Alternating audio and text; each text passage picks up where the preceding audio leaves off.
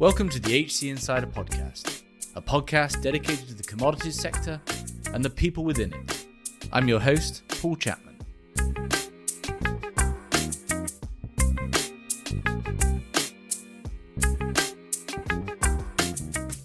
Today we're talking about local energy. Local solar, local batteries, microgrids could transform global economies, household budgets, and disrupt the existing energy incumbent. What is local energy? What is the pathway to get there, and what are the benefits? And what could the future world look like? Our guest is Bill Nussey. Bill has been a tech CEO, a venture capitalist, and for the last few years, Bill has leaned into energy, traveling the world, interviewing executives to understand the transformation that is before us and the opportunities for the energy community and the world at large. This story culminates in a $1 trillion disruption, of which the energy trading community will play a big part. Bill has his own podcast, Freeing Energy, and is the author of the recent book, Freeing Energy: How Innovators Are Using Local Scale Solar and Batteries to Disrupt the Global Energy Industry from the Outside In. As always, if you enjoy the show, please do leave us a positive review, and I hope you enjoy the episode. Bill, welcome to the show. Great to be here, man. I'm really excited to talk to you. There's some really fun things going on. It'll be a great conversation. Me too. We're talking about the coming disruption through distributed generation, through local energy. And this, again, is one of those stories that kind of starts a bit small, but has enormous ramifications, not just for the energy industry, but for the global economy, for developed countries and developing countries. But there's quite a path to get there.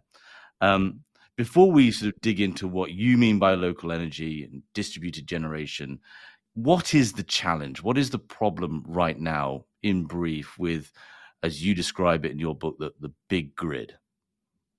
Yeah, I think most people are feeling some urgency that we need to shift the world's economy and society away from fossil fuels, transportation, particularly the electric grid. And these are together contributing massively to greenhouse gases, which most people think is creating this crazy weather we're seeing, and it's going to get worse. And so the current systems to address that are failing us. I watched with eagerness as COP26 took place in Glasgow, and I was very unhappy and disappointed with the tepid decisions and commitments that came out of that. And I live in the U.S., and that's even worse. So maybe COP26 was a huge win by comparison globally, but we are just not making the progress. And even the things that the most aggressive and visionary leaders are talking about are still not enough. We hear from the IPCC that we have this decade to make the changes to really ward off the biggest consequences of greenhouse gas growth. And yet, in the U.S. at least, we're talking about things like, well, we need to build more transmission. Well, guess what? The largest regional transmission operator in the U.S. just announced a 2-year hiatus, and they won't be approving any new projects till 2027. And a lot of people in the U.S., including the government, think nuclear is the answer. We can't even get a new pilot plant live by the end of the decade, let alone build out hundreds of plants. And why people are so focused on these things when we can just build solar everywhere immediately, starting tomorrow, yet there's not a single large-scale focus from any government or any really serious outspoken leaders on why we have a solution that's working remarkably well today. It's growing quickly, easy to do, and yet that's not a key central part of anybody's plan. That's the opportunity to address climate change more aggressively. And I think in this book I wrote, maybe one of the biggest business opportunities in history. Because that's it. Even if you were to sort of, okay, let's just set aside emissions, climate. I mean, it's obviously a big thing to set aside, but just in a theoretical world, you set that aside. And that is not a driving factor. You're left with still this strange scenario where there is an incredible technology available, and it's increasingly being developed, that can take you from the current big grid setup, and again, controlling for climate change, which has inherent challenges about how it is getting energy to people, the fragility of it, its aging, the costs of it. So even in the absence of a climate change requirement, which is, of course, incredibly important, you've still kind of got these inherent issues with the current system, and a technology available that, were it to be deployed in the right way, would dramatically transform both the cost as well as the convenience, the utility of the how we get power into our homes. Well, we can talk a lot about it, but we've been building the same system for a century. And I include in the broad energy category oil and gas as well as electricity. Electricity in particular has barely changed. And so what you have is arguably the largest industry in the world at $2 trillion of revenue a year in electricity and about 4 trillion a year for oil and gas, again, depending how you measure it, but arguably the largest industry in the world that has been consistently profitable. And in the case of oil and gas, incredibly powerful politically, geopolitically. So even the most well intentioned executives there, shareholders there, want to take it slowly because this happens quickly. Their entire businesses, particularly in electricity, will be disrupted. And so I don't have this vision of utility executives sitting there wringing their hands and laughing with a snarl in their voice that, hey, we're going to take over and put profits first. But I think that the people that I've interviewed for my book, they believe, and I think with reason, that they're doing the right thing. They don't want to have the grid break down, as we've seen it happen in the U.S. and places, for trying to meddle with it quickly. But they have every single economic reason to slow the changes that are needed. And they have 100 years, literally, of having to take no risks. So they just have no culture, no way of thinking at all about how to embrace the necessary changes, disruptions, risks that must happen. And electricity competition, economics, and technology will make this happen. That's the biggest irony, and that's really the biggest thing about my book as well. Politicians and world leaders have largely failed us to embrace this really obvious thing. Sort of dollars and cents are going to drive it, just like dollars and cents have driven the breakup of the U.S. Telecom monopolies, like it's created the rise of the internet and personal computing and smartphones. These are all, in the end, technology changes that are accelerated by superior economics. And we'll see that exact same driver changing the energy landscape. And I believe that the small scale stuff we'll talk about today is actually the most disruptive part. And it's cool if you're a business person because nobody sees it coming. And that's an opportunity. Mm. And just before we move on to that, what is local energy? This is also very much, it's a global picture, right? That's sort of the old map of how energy is produced and power is delivered to homes is pretty consistent on a global basis, certainly in developed economies. Yeah, as everywhere I went, and I was surprised, I didn't expect it, that in the electricity business, the model's the same. They're all largely monopoly business models in every country in the world, whether it's Africa or it's the US or Europe. Some of them are state owned, but they're all run the same way. And that model should be applauded. It was created by and made popular by a guy named Sam Insel, who I talk about in my book. He was the secretary to Thomas Edison. And Insel went on to become a great executive in his own right and convinced the U.S., which was then replicated around the world, that despite the U.S. fervor against the monopolies of the day, the sugar monopolies, the railroad monopolies, U.S. citizens were sick of monopolies. FDR got into office on the back of people being sick of monopolies. Sam Insel convinced the country, including FDR, that there was one area that still needed to be in monopoly, and that was electricity. And as far as I know, in the U.S., the only monopolies that we still have that are regulated and sanctioned by the government are electricity, gambling, and alcohol. Everything else has been open to generally competitive markets. And I think that's the reason that electricity has remained so stagnant technically, and why it's, for better or for worse, incredibly resistive to any kind of change, including renewables, and particularly about small-scale local energy systems. Yeah. Very resistive to it.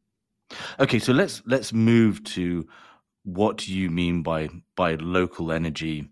What does that entail? And I found your book fascinating on sort of this sort of drumbeat throughout, that it's, we're talking about a technology here, not a fuel, so to speak, right?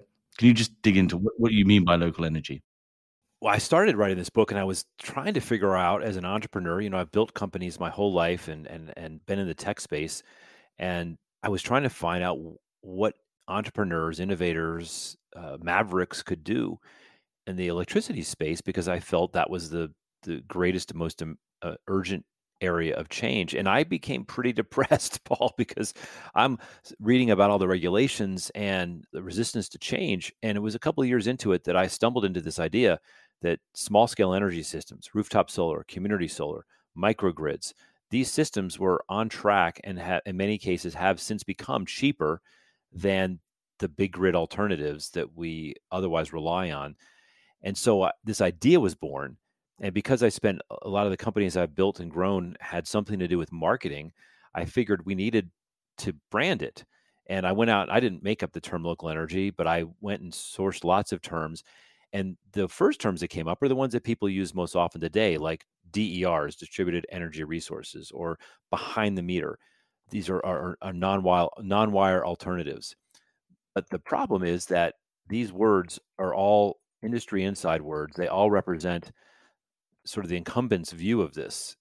And none of them captured what I think is most important about local energy, which is it's not just that this is electricity generated very close to where it's consumed, which has a tremendous number of benefits we can discuss. But the really key difference is who owns it, who controls it. And in the case of local energy, I also include that it's owned and controlled by the families and the houses and the apartments and the communities and the towns and the schools. The people that consume the electricity are also the ones that own its generation. And so one of my favorite explanations is it's like farm to table for electrons. And that seems to capture people's Mm. imagination, at least in the US.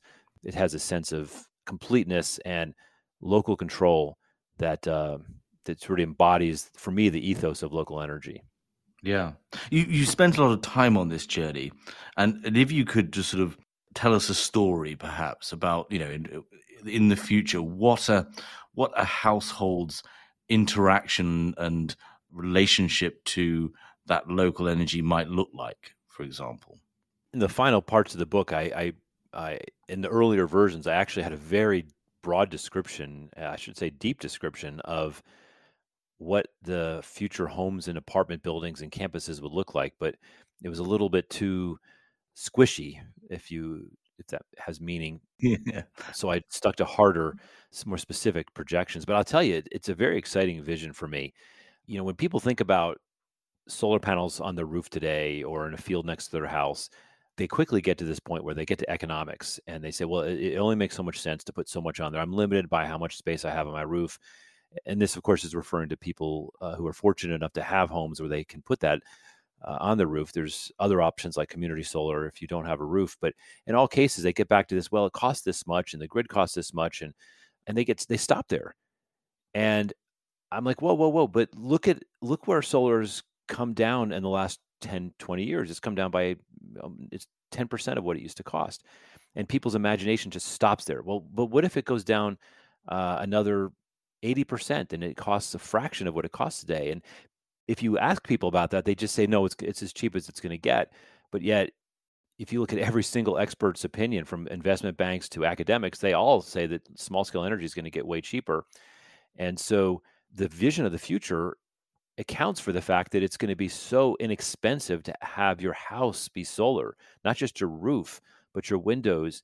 And I'm talking to an entrepreneur next week who's got an absolutely breakthrough way to make windows generate solar energy. Not one of these science experiments we read about in Wired magazine, but actual commercial ready, contracts in place, incredibly efficient and cheap solar windows.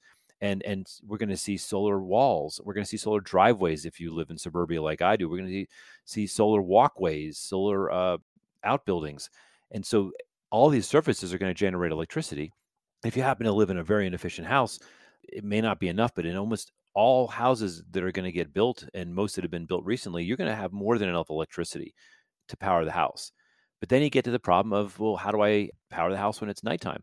Well, again, the same technology curves of mass production are applying to batteries, both short-term batteries like lithium ion, or hopefully lithium phosphate, iron phosphate, but some kind of short-term chemistry, and then a whole range of longer-term chemistries that'll complement that. So if you have a week of rainy days, you still have plenty of electricity stored. Or if you live in London and it's rainy all the time, just kidding. You can create a system where your house is or your neighborhood is generating all the electricity that it needs. And here's the funny part that idealists miss is that you still want to be connected to the grid, Yeah, I was going to ask. Yeah. not just as a backup, but because you can trade with your neighbors, you can trade with large companies on the periphery of your neighborhood.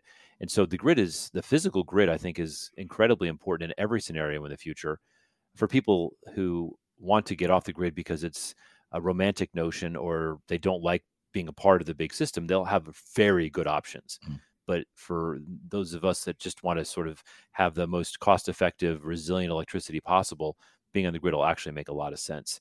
And but there's so many ways if you do want to go off grid, you can do it that are clean and kind of cool that will create new business models. But this is just going to be, and once you start having electrically independent homes, or that can be electrical independent, new businesses are going to spawn like crazy. And in the book, I talk about 50 new multi-billion-dollar markets that'll emerge as a result of this transition to this future local energy home. Because you described this as I think it's a $23 trillion market, if not 30. And this is where sort of this disruption is, this wholesale change, reorganization about how one of the fundamental inputs for any business is obviously power, fuel, and which we presume in the future will be more in the form of electron than in the form of a hydrocarbon. But obviously there's a lot of kind of headwinds and brakes that either will retard or accelerate this future you describe. Before we sort of talk about kind of the future, obviously what has happened, despite a lack of governmental support, a lack of regulatory support, and certainly potentially a lack of support by the existing incumbents. Now, I set aside oil and gas businesses that are leading into this, as you highlight in the book. But you spend a lot of time in the book talking about the innovation and development landscape. We're at a point where renewables have parity in terms of cost with the grid, the energy that it produces. I know your future predictions are that's going to be much less. But can you just talk to us? How did we get to where we are at the moment? And you describe it in terminology of your book, it's the first and second order developments. Yeah. I interviewed a lot of investors, particularly venture capitalists, but also government officials, policymakers, to understand how they viewed the progression of innovation that is driving not just local energy, but the entire shift to renewables. And I was pretty surprised that people conflated, confused, and sort of just threw in a bucket and mix it up what are fundamentally very different business models for this transition. And to help, if I was able to help the conversation be a little more specific, a little more informed, and save some wasted time thinking through what works and what doesn't work, I created this thought model I call the 5 orders.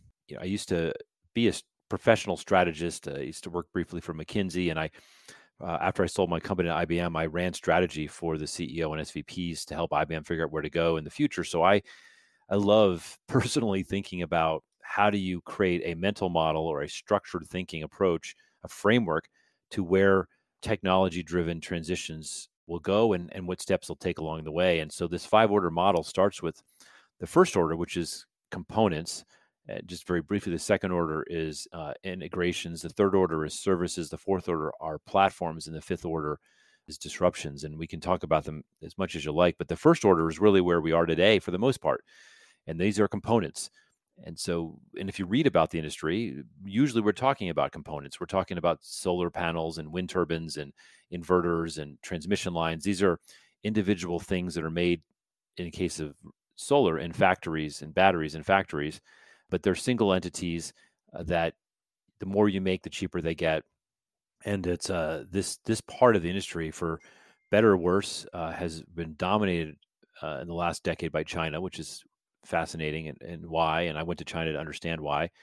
And then I think we're slowly moving into the second order world, where a lot of money is flowing into taking these components and wiring them together in creative ways to create new products. So 1 + 1 + 1 is equal to 10. Kind of surprisingly innovative second order products. And that's where, and I found that really fascinating and a useful construct. That's where we're starting to see, it used to be 10 years ago, it was you were a solar company or a solar panel manufacturer, right? And now, we've done searches. I remember 8 years ago, building a very hopeful nascent industry in Mexico for solar, which has somewhat stagnated as a result of politics. But that second order is when we're starting to see what we have seen over the last few years, which is large oil and gas, different industry players coming in, whether it's from the automotive industry, whether it's from oil and gas, where other people are starting to see the lifeboat in some cases, or the opportunity for others. One of my favorite stories that highlights this part of the transition, I like to point to Tesla in a lot of ways. In this particular example, you think back when Musk and team were trying to create a new electric car, and of course, Ford and others had tried. Thomas Edison actually had a very well-funded electric car business, which ultimately was overshadowed and beaten out by his one of his proteges, Henry Ford. So electric cars are not a new idea, and most people had written them off. There was heavy look at hydrogen-powered cars, but Tesla managed to create this Roadster, then the Model S, and ultimately the Model 3. And these cars have absolutely transformed the world, and they have set a new pace for the shift to electric vehicles. But think about this: when Musk and team were putting together the first widely available car, which is the Model S, and this is a really great example of second order innovations. People don't stop and think that Musk didn't have some new battery that no one had ever had before. In fact, he was using off-the-shelf laptop batteries, which he was largely derided for. People laughed at him for the idea of using laptop batteries. He had a slightly better way of building a motor, but that didn't make or break the car. In fact, some of the things that were really innovative as patents, they just basically let other people use. So you think back when they're designing this car that historically has obviously changed the world. There was nothing that Tesla had that wasn't equally available at the time to Ford, General Motors, BMW, or anybody else. 100% of the parts that made up the Tesla Model S that changed the world were available to every other car manufacturer in the world. And when you get your head around that, you realize that the opportunity for second order innovations is absolutely remarkable. The ability to take off-the-shelf parts and put them together in new ways is completely undervalued by most investors and prognosticators. But yet that's where I would argue some of the greatest innovation and disruption is going to occur. And we are right in the hot middle of that right now. I think the bulk of the money for the next 2 to 5 years is going to be around integrations, in addition to building out factories to make solar cells and batteries. Okay, perfect. So now I want to, we're going to end up on what this disruption might look like and talk about your third, fourth, and fifth orders. But I want to we pause right now at 2022 or thereabouts and talk about kind of where the buckets of headwinds are. And the first one is I just want to touch on technology, because it's so fascinating having someone who spent so much time looking so broadly at this sector. When you take technology, which of the sort of the twin forces of efficiency and cost do you think the most strides will be made? For example, on the solar panel, this might sound a really stupid question, I'm sorry, but are we going to see orders of magnitude more efficient solar panels, or are we reaching a natural chemical limit and it's just going to be lowering costs and emphasis going into things like you mentioned, which I find fascinating, making them tougher so they can be pavements?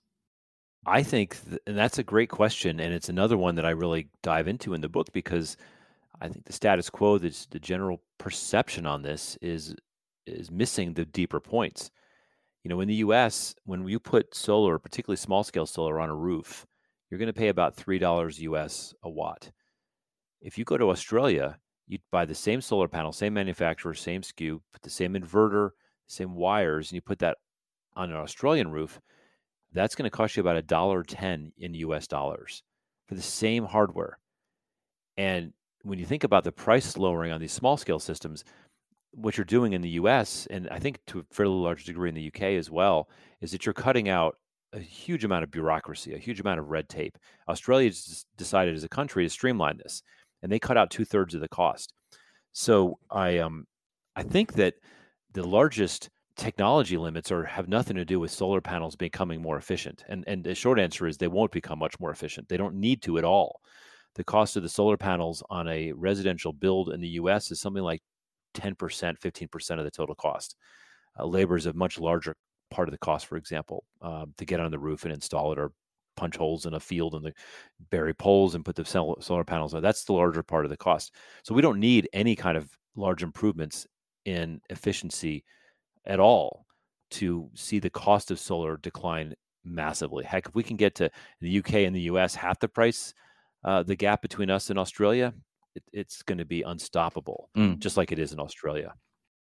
The HC Insider podcast is brought to you by HC Group, a retained search, intelligence and advisory firm focused solely on the global energy and commodity sector.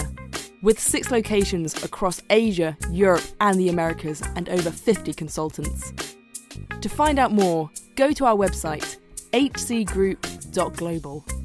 There, you can also sign up for our HC Insider content for more interviews and white papers on relevant trends and talent impacts in the commodities world.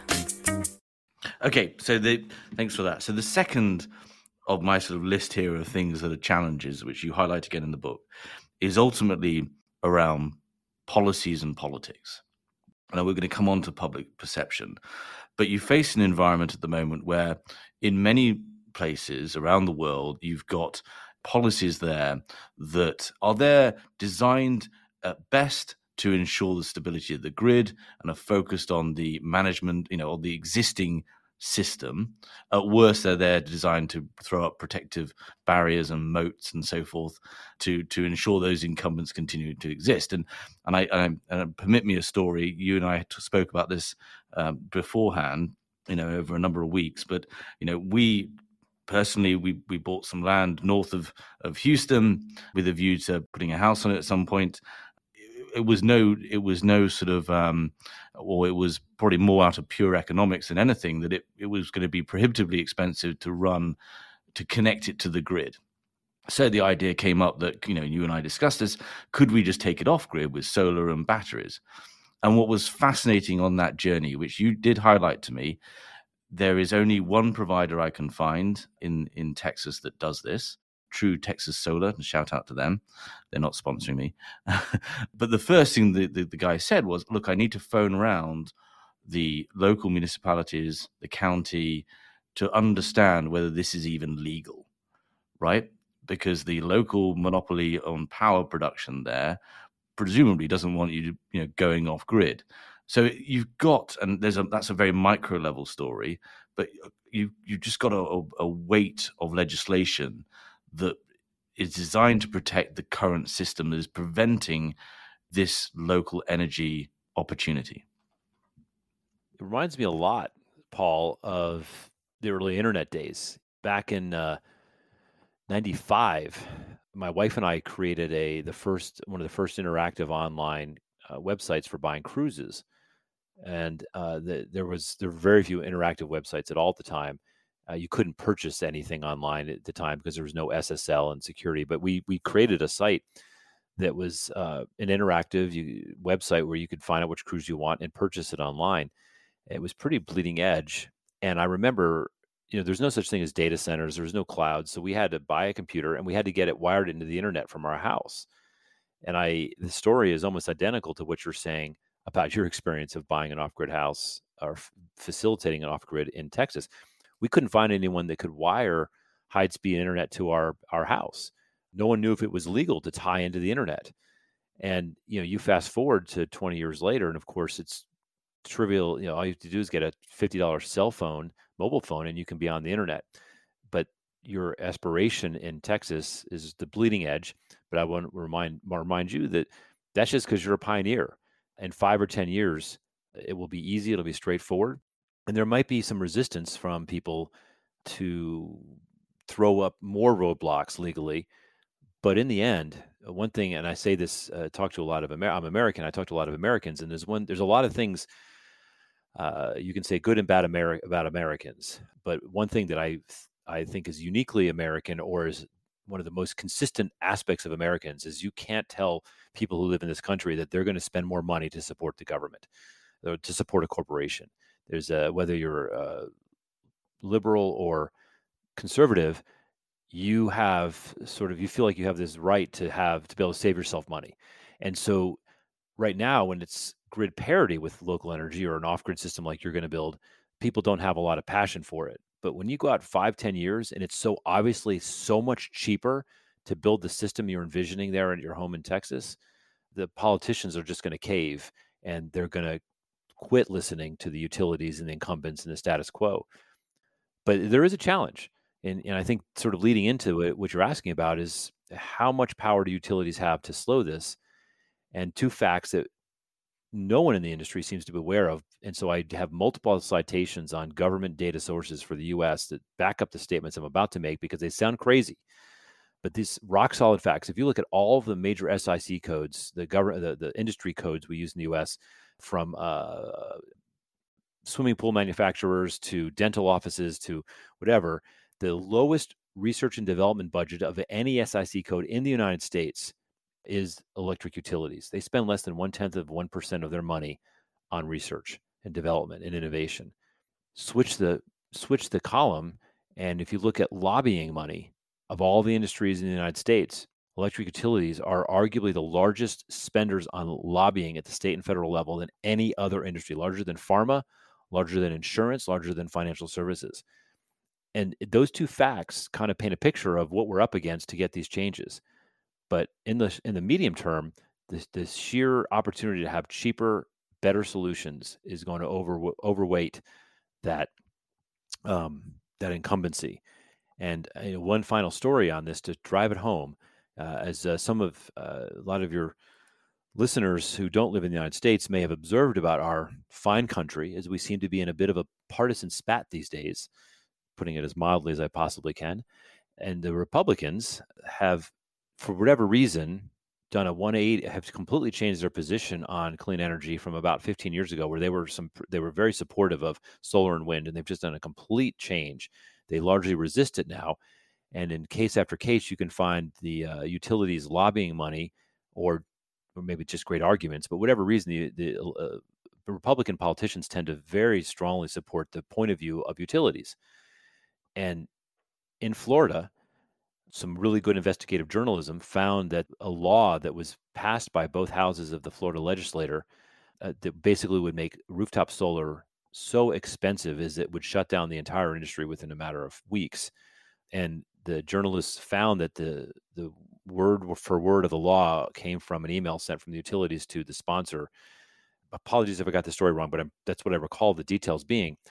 Florida is kind of famous for these crazy utility meets legislators stories more than almost any other state in the country.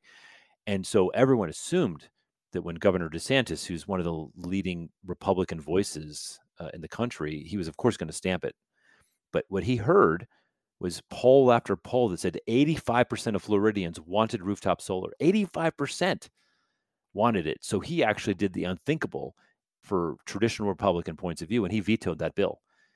And so this is the first strong sign that public sentiment for local energy, people don't care as much about a giant solar plant in a field or wind turbines off their coast, but they passionately want local energy. And this is the first sign that regardless of your politics, local energy is going to win because people want it. So this decades of resistance by utilities there's a good chance that in the next couple of years, we're going to start to see that ability to slow it down start to wane.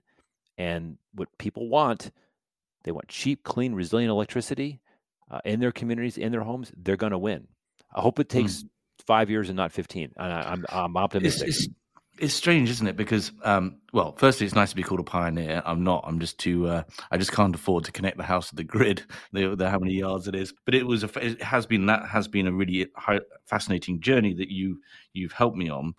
Public perception, right? So you highlight this in the book as one of the there's lots of these misconceptions about local energy, about renewables, and part of it is, frankly, talking openly, it is a framing issue where you've got this kind of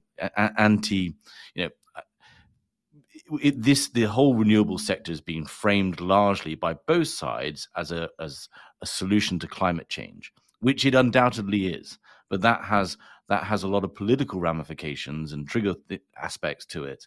That means it's a bit of a political football. there's as you've kind of slowly highlighted throughout this conversation in the book, the reality is when you start talking about costs and convenience and stability and in comparison to the existing setup, I assume that would accelerate public perception and desire to have local energy, to have solar in their communities, on their roofs, batteries in their garages or community batteries, so that actually you are lowering a community's cost for power in a moment when we are seeing the effects of an energy crisis.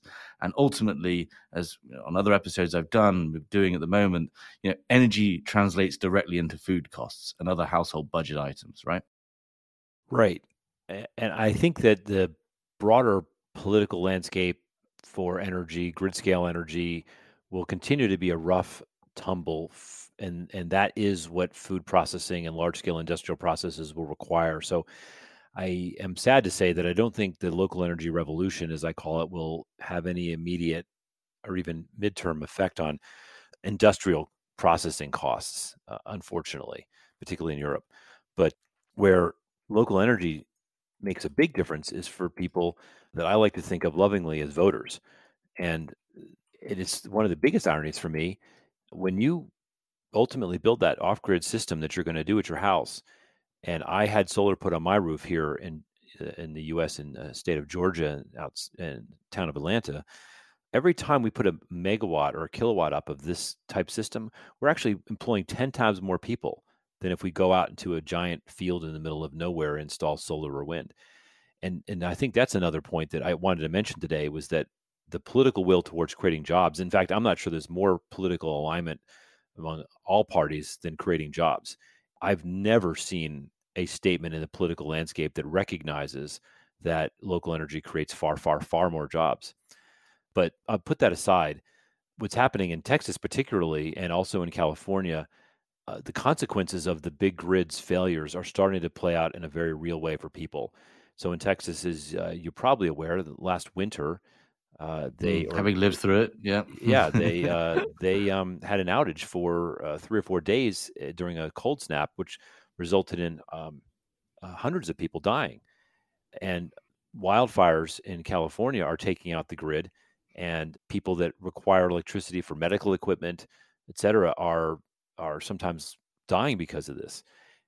In Puerto Rico, which is, people forget, sadly, it's part of the United States, 3,000 people died after Hurricane Maria took out the entire island's grid for between 3 and 9 months, depending on where you lived. 3,000 people died, and it was all traceable to the lack of electricity.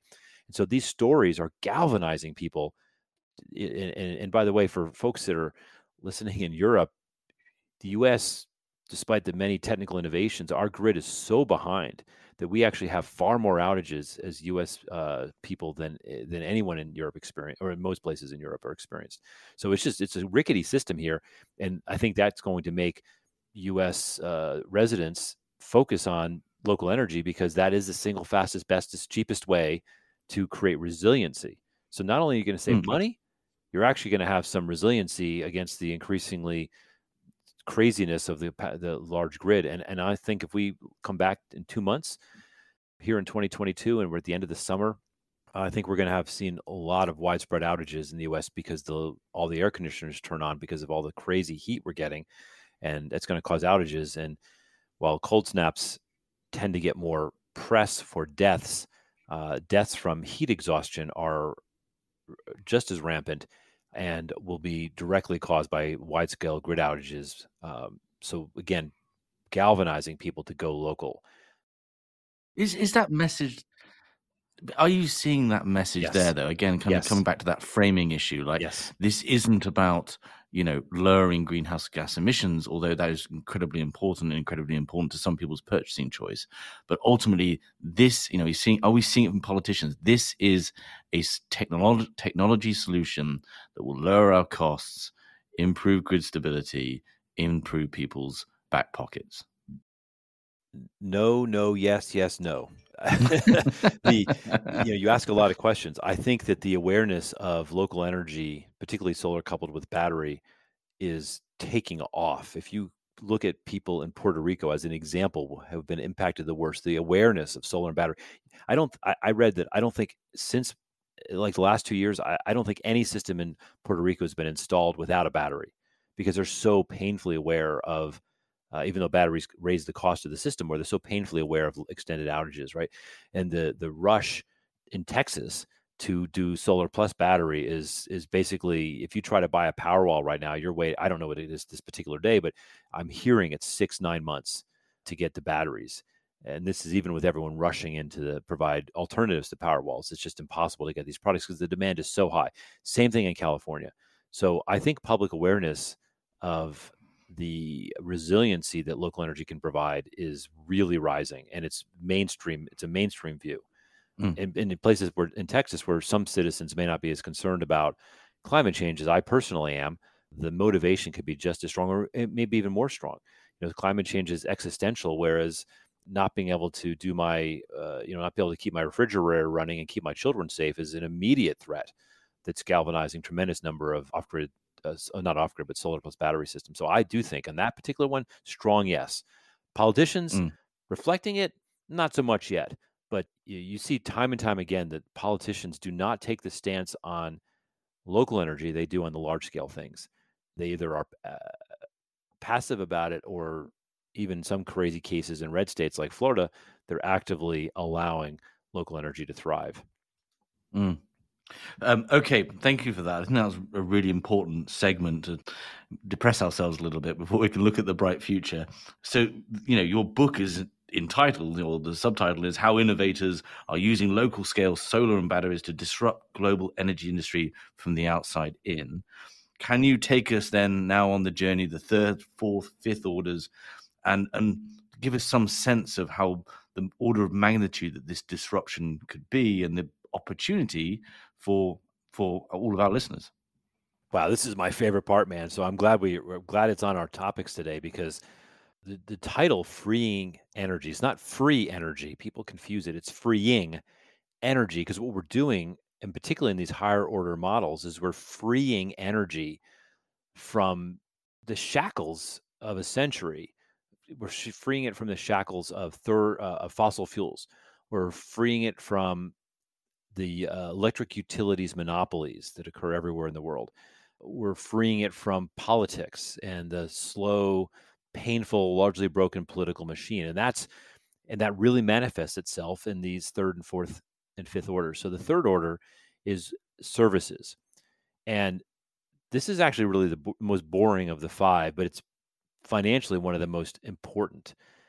This is where people who take a financial perspective, people who understand and have built infrastructure, oil and gas infrastructure, utility, electric, or bridges and buildings. This is the part where they come in and they make. The scientists have done their part. The crazy entrepreneurs like Elon Musk have done their part. This is where the finance world thrives, is in the third order. You're taking an asset base and you're turning it into a service stream, a revenue service stream. The biggest, best example on planet Earth is the electric grids. $2 trillion a year. They take expensive assets, which historically were large multi-billion-dollar power plants, and turn them into affordable per kilowatt hour purchases by every single person in the Europe and the US and many places in the rest of the world. And so that's unfortunately become a pretty boring business. It's so regulated. There's not a lot of opportunities for financial innovators. But once you get outside of that, once you start to think about building microgrids and financing them, you think about going to Africa and building off-grid communities, because it's impractical and too expensive to bring the grid to some of these communities. This is where the transition from innovation to financing and service streams, incredibly exciting. And I have a lot of friends in finance, and this is where they get really jazzed. The fourth order, and this is where your venture capital folks get really excited. Traditional venture capitalists don't like things that have assets. It slows down the product cycles. It makes exits take longer. So building a solar cell factory, building out a services revenue stream, third order kind of model, that's tough for venture capitalists because they don't deal with loans and equity and tax equity and all these other concepts. So the fourth order is where venture capitalists get really excited, because in this model, they don't necessarily have to own the assets. And so my favorite example to contextualize fourth order is to talk about ride sharing like Uber and Lyft. right? Uber and Lyft don't own any assets, and yet they have revolutionized in the transportation industry, and in many places decimated the monopoly protected taxi industry because the service was so compelling. But yet they did all this without owning billions of dollars worth of assets. They even did it without employing hundreds of thousands and millions of people. They did it just by creating a marketplace creatively. And I'm not a full fan of what they've done because they've done a lot of sort of negative things along the way to get to the success they've seen. But the business model transition is where it has strong applicability to energy. And so you start to read, even in outside of this industry, you start to read mainstream articles about things like V2G, vehicle to grid. And in the U.S., the hottest thing right now is this Ford's new 150 pickup truck The Lightning, yeah. is powered by batteries. And someone asked me the other day, what's the thing that excites you most about the transition to local energy? And I said, the Ford 150 Lightning. And they're like, what? And I said, no, because this is the most mainstream application. Everybody loves pickup trucks, or that's not true, but massive numbers of people love pickup trucks who would never consider next generation energy systems. But if they just look at the Ford 150 on its merits, it can pull more weight, it can accelerate faster, it's cheaper to operate, it's cheaper in the long term to own. And so this is this crossover product that we haven't had before. So this is an example It's of it's kind of emblematic of the discussion in some ways, right? Yeah. Which is, the F-150, putting an heuristic hat on here. It's very much seen as kind of the everyman's car in North America. It's a rural car. It's, as you say, it's being the adoption rate is incredible because you've got farmers out there saying this works better for me. It's cheaper.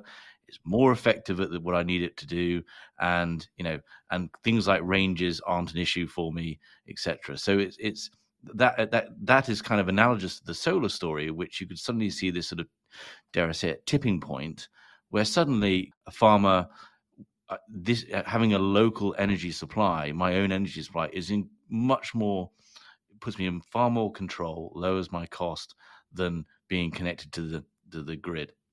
But here's the killer part for me is that when I talk to people about the F-150 Lightning, inevitably someone says, so you can really power your house with this. And that's when I know the world's going to change, because people accept and don't get too excited about the electric car part unless they've actually driven one, in which case they have to have an electric car. But most people haven't driven one, so they don't know how fun it is to drive. But they do. They're just galvanized by these articles, these advertisements that Ford does, where you see the house lit and it's plugged in, the car's powering the house. And this is a perfect fourth order example. The number of companies that can make that experience of taking electricity from the Ford 150's batteries, not just to power your house, but to take it back to the grid, to use it to replace peaker plants. Imagine a world where we have hundreds of thousands of Ford 150 and other cars plugged into the grid at offices or farms where they're not driving them. And instead of turning on incredibly expensive, nasty peaker plants that are powered by fossil fuels, they just drain a little bit of power out of all those batteries. Owners don't even notice it, but yet you alleviate the need for these environmentally nasty power plants, these peaker power plants to keep the grid running. And the ability to connect those dots to create a marketplace like Etsy or eBay for electricity. This is an entirely brand new market. This is fourth order at its best. We'll see hundreds of companies, thousands. There are lots of traders that we know, in our community that are looking at this, and that opportunity to create, the trade between communities, trade between buildings, balance those microgrids. There's a phenomenal opportunity for the existing power trading community. Bingo. That's currently trying to balance that at the state and the city level, and huge opportunity. And creating marketplaces for it and understanding those, and understanding if you're not in the industry, in your industry, you don't appreciate that this isn't just a matter of sort of trading electrons. You have to have financing and legal protections, and you have to have capital available in order to make trades. So all of this is now in the next 5 to 10 years, that skill set, not just asset financing like third order stuff, but actual sophisticated real-time pricing, financial market balancing. These skill sets are about to become critically important. Now, there's a lot of people going after it, including the utilities. So everybody wants to participate in this because, Wall Street and stocks and things like that. This is an exciting area, and who ends up being dominant, whose platforms are used, is really up for debate. But investors and entrepreneurs love this because this is an opportunity. It's brand new, wide open, and whatever amount of electricity we can trade today is probably 100,000th of what we'll be trading at this level in 10 or 20 years. We're at the very, very beginnings. And then the last part that I'll just throw in there, and go Europe and go Australia, is these what Europe calls energy communities, but broadly the industry refers to as peer-to-peer. And this is where we get away from even institutional trading and sort of being the backstop of the market makers for these trades, but to actually have people be able to trade with each other directly, very much like eBay or a flea market as we have here in the US.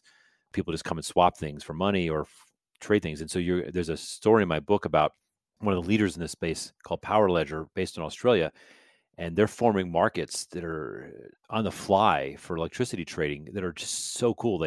For example, there's a well-known brewery, big brewer in Australia, that allows their customers across regions of the country to contribute some of the electricity that they have, Australian homes, beer customers, to contribute the electricity to the brewer to pay for beer. And so they don't actually change money. They just give them, I'm going to send over 15 kilowatt hours in March to the brewer whose beer I like. And then every month I'll get a shipment of beer that equals the cost of that. And they call it, this is great, they call it peer-to-beer instead of peer-to-peer, right? So that was a great, we wrapped up our conversation today, throwing in peer-to-beer, I think makes the level of innovation, the level of change, the level of integration with our everyday lives. It's a great story that drives home just how different the world's going to be. This isn't a giant nuclear power plant controlled by faceless corporations and regulated by people we've never heard of and who could care less what we think. The future is about things like peer-to-peer, where everyone's involved, and it's all going to be driven by local energy. We're still going to need large-scale energy systems. We're still going to need grids. We're still going to need some monopolies to keep those wires running when storms hit. But I think the future for entrepreneurs, for legislators, and particularly for families like yours and mine is going to be generating it locally and consuming it locally and having control for the first time in the history of the world over the energy that is so important in our lives. Yeah, well, it's been a fascinating discussion, and I think it really hits home when you talk about the trading opportunity, especially for this community. And who knows who will succeed in that, who wins that, right? Or which companies win that, because it might not, as you say, it could be Ford, right, and it could be Amazon, right, or it could be whomever. Yeah, and hopefully it'll be some of the people that listen to your podcast, and they're going to get a sense by hopefully being on the bleeding edge by the folks you're bringing on and thinking about this, and they could own it. So hopefully the couple of the pioneers will get out in front and take it over, because frankly, I would trust the people who are keeping the systems working today to keep the future systems working. Those are the ones I trust the most. So hopefully your community, your listeners will be the ones that make it happen. Yeah, and I want to take that opportunity to both direct people to your podcast, Freeing Energy, which they can find on all podcast platforms, where you're talking more in depth on these subjects, talking to industry experts, technologists, venture capitalists, etc. So I want to encourage people to go there.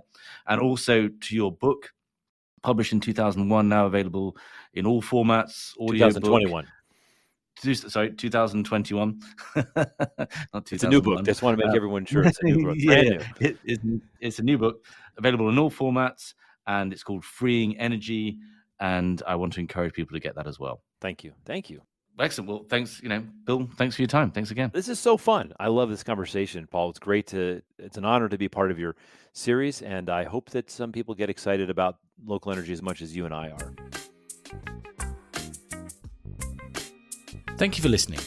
If you enjoyed this episode and want to support the show, please give us a positive review on Apple Podcasts or Spotify. To find out more about HC Insider and HC Group, a search and advisory firm dedicated to the commodity markets, visit our website at www.hcgroup.global. There you can find out more about our services and our offices around the world.